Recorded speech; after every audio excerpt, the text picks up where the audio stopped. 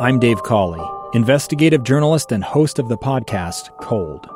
Don't miss Cold's new Season 3, where I look into the unsolved disappearance of Sheree Warren, a woman last seen leaving her job at a Salt Lake City office in 1985.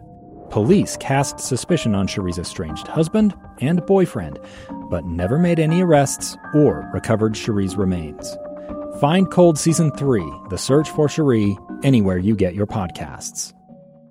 Welcome back to Live Mike. I'm Lee Lonsberry. In just a moment, we're going to be talking about science and music and COVID-19 and where all those three topics intersect. But first, let me tell you that Chris Wallace right now is speaking about the first debate. Chris Wallace, as you know, moderated if you want to call it a debate, whatever took place the other night.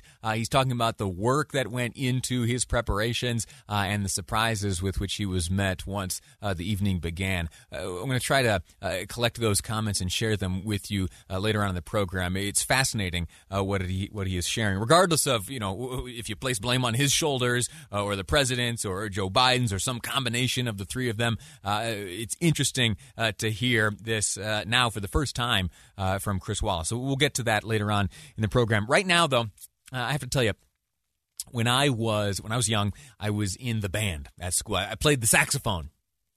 And behind me was the trumpet section and the trombone section. And there is a sound. You know how you have sensory related memories? There is a sound that I will probably for my entire life remember. And occasionally, if I hear, some sound that's similar to this, I'll be whisked back away to the time where I was in the school band playing the saxophone. And the sound is this. It's the sound of the trumpeters and the trombone players emptying their spit valves. Did you ever play in the band, or do you have a kid who does? And there's that little, often stainless steel little trap on a spring. You push that button, you blow into the mouthpiece, and it it sends all the spit everywhere. Well, because spit ends up being a pretty substantial piece of at least woodwind and brass instruments. And so it is natural that as orchestras and other bands around the country are looking at their season this year and looking at the safeguards they must employ to prevent the spread of this COVID virus, some are finding it absolutely impossible to operate. Orchestras across the country have canceled their 2020 seasons. It's a heartbreaking thing, especially for those patrons of the arts out there, myself included. But here in Utah, things are a little bit different. The Utah Symphony and the Utah Opera, they weren't ready to say we're closing the doors this year. Instead, they reached out to some smart folks up at the University of Utah to study the surroundings, study the stage, the placement of the artists, the musicians, the placement of the audience, all of the factors that could possibly mitigate the spread of the coronavirus. And they turned to an engineer. One of those engineers joins me on the line right now. Professor of Chemical Engineering with the University of Utah, James Sutherland, joins me now. Professor, how are you? I'm well, thanks. How are you? I'm all right. If I'm honest, I have exhausted my ability to explain the intense work that you have undertaken. You take it away. What have you done for the Utah Symphony? What have you studied? What have you found? Well, I think you kind of set it up well. Wind instruments inherently emit droplets as a wind instrument plays, brass or woodwinds. And those droplets, if somebody's infected with COVID or flu or the cold or whatever it might be, those droplets are carrying those viruses around through the air. And so we wanted to try to understand how that was happening and then come up with some strategies to reduce the risk to all of the players on the stage. And that's what the Symphony and Opera asked us to do. Share with me some of those strategies you were able to identify. Is it where people are sitting, the directions they face? What have you suggested to the Symphony and the Opera? Yeah, so there's a few things that we asked them about, what would they allow us to change in order to reduce risk. And they basically said, anything's on the table.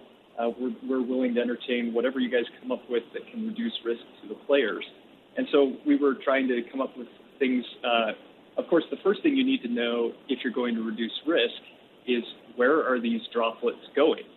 And so we can get a view into that with some simulations that we were able to perform.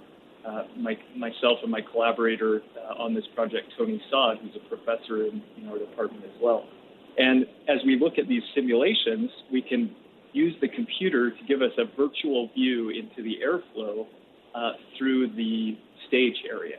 And when we look at that airflow, it can help us understand where does a particle or a droplet that comes out of one instrument, say a trumpet or something, where does it go? Whose face does it cross on its path? And then we can start saying, well, how can we move instrumentalists around so that, for example, emissions that come out of an instrument don't end up impacting another musician, and rather they go out of the ventilation system.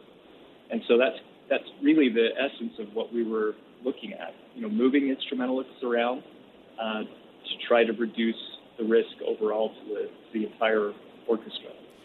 Did you think, as you were, pursuing your own degree, that you someday would be applying your expertise and your knowledge in this fashion? It's interesting, the twists and turns that life takes and the opportunities that sometimes come your way, even amidst, a global pandemic. And this isn't something, honestly, that was on my radar professionally. But my colleague, Professor Saad, enjoys classical music. He's a guitarist. I perform with the Tabernacle Choir at Temple Square, and so the performing arts are near and dear to my heart. And so when the symphony leadership reached out to us and said, here's what we're thinking, can you guys help us? It was really a great opportunity where kind of my personal and professional lives intersected for a period of time. And it's been really great to be able to bring my background and expertise to bear on a problem that helps our community so much. I imagine that due to these unique circumstances and your unique approach to solving the problems presented by them, it seems that your skills may be very valuable right now. Have you been contacted by other symphonies in other cities or other performance halls that would like to get folks back in the seats? A little bit. There's seems to be a network among symphony and even choral organizations and performing arts that are kind of talking among each other. And so we've had some feelers from even a few international organizations, one in Canada that's interested in doing the same thing, that are just kind of watching the work, and everyone's kind of watching out to see how are people attacking this problem and trying to get these musicians doing what they do best, which is providing performing arts to their communities. Well, I admire you for doing this. I admire you for the creativity and the expertise and everything that has gone into this. And my fingers are crossed that that everything that is suggested and all of the suggestions that are taken, in fact, do mitigate this risk. Anything we can do, either in the auditorium, in the laboratory, in our own lives, in our workplaces, is all welcome when it comes to beating back this little pandemic we're facing here. Professor, thank you for your time. Congratulations. Thank you. Alrighty. We're going to take a quick break here, and when we return, I'm so excited to have a conversation with a good friend of mine, Maria Chaleos. You will hear her this weekend between conference sessions as she explores devotion from a distance. She'll give us a sneak preview next on Live Mike. I'm Lee Lonsberry, and this is KSL News Radio. Two friends taking pictures of the rising full moon on a summer night. Two teenage kids doing what teenage kids do. When a stranger with a gun and a death wish changed everything.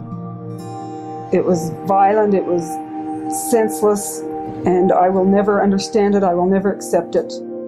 I'm Amy Donaldson, and unfortunately, we're all too familiar with stories about how violence shatters lives. But what we rarely see is how they are rebuilt. In a new podcast, The Letter, we relive tragedy, but only so we can hear the rest of the story. The struggle to reclaim lives, the realities of grief, and the possibilities of forgiveness. I believe in miracles. Sometimes I thought, there are no miracles. Yeah, there are, and this is a big one. Follow The Letter at theletterpodcast.com or wherever you get your podcasts.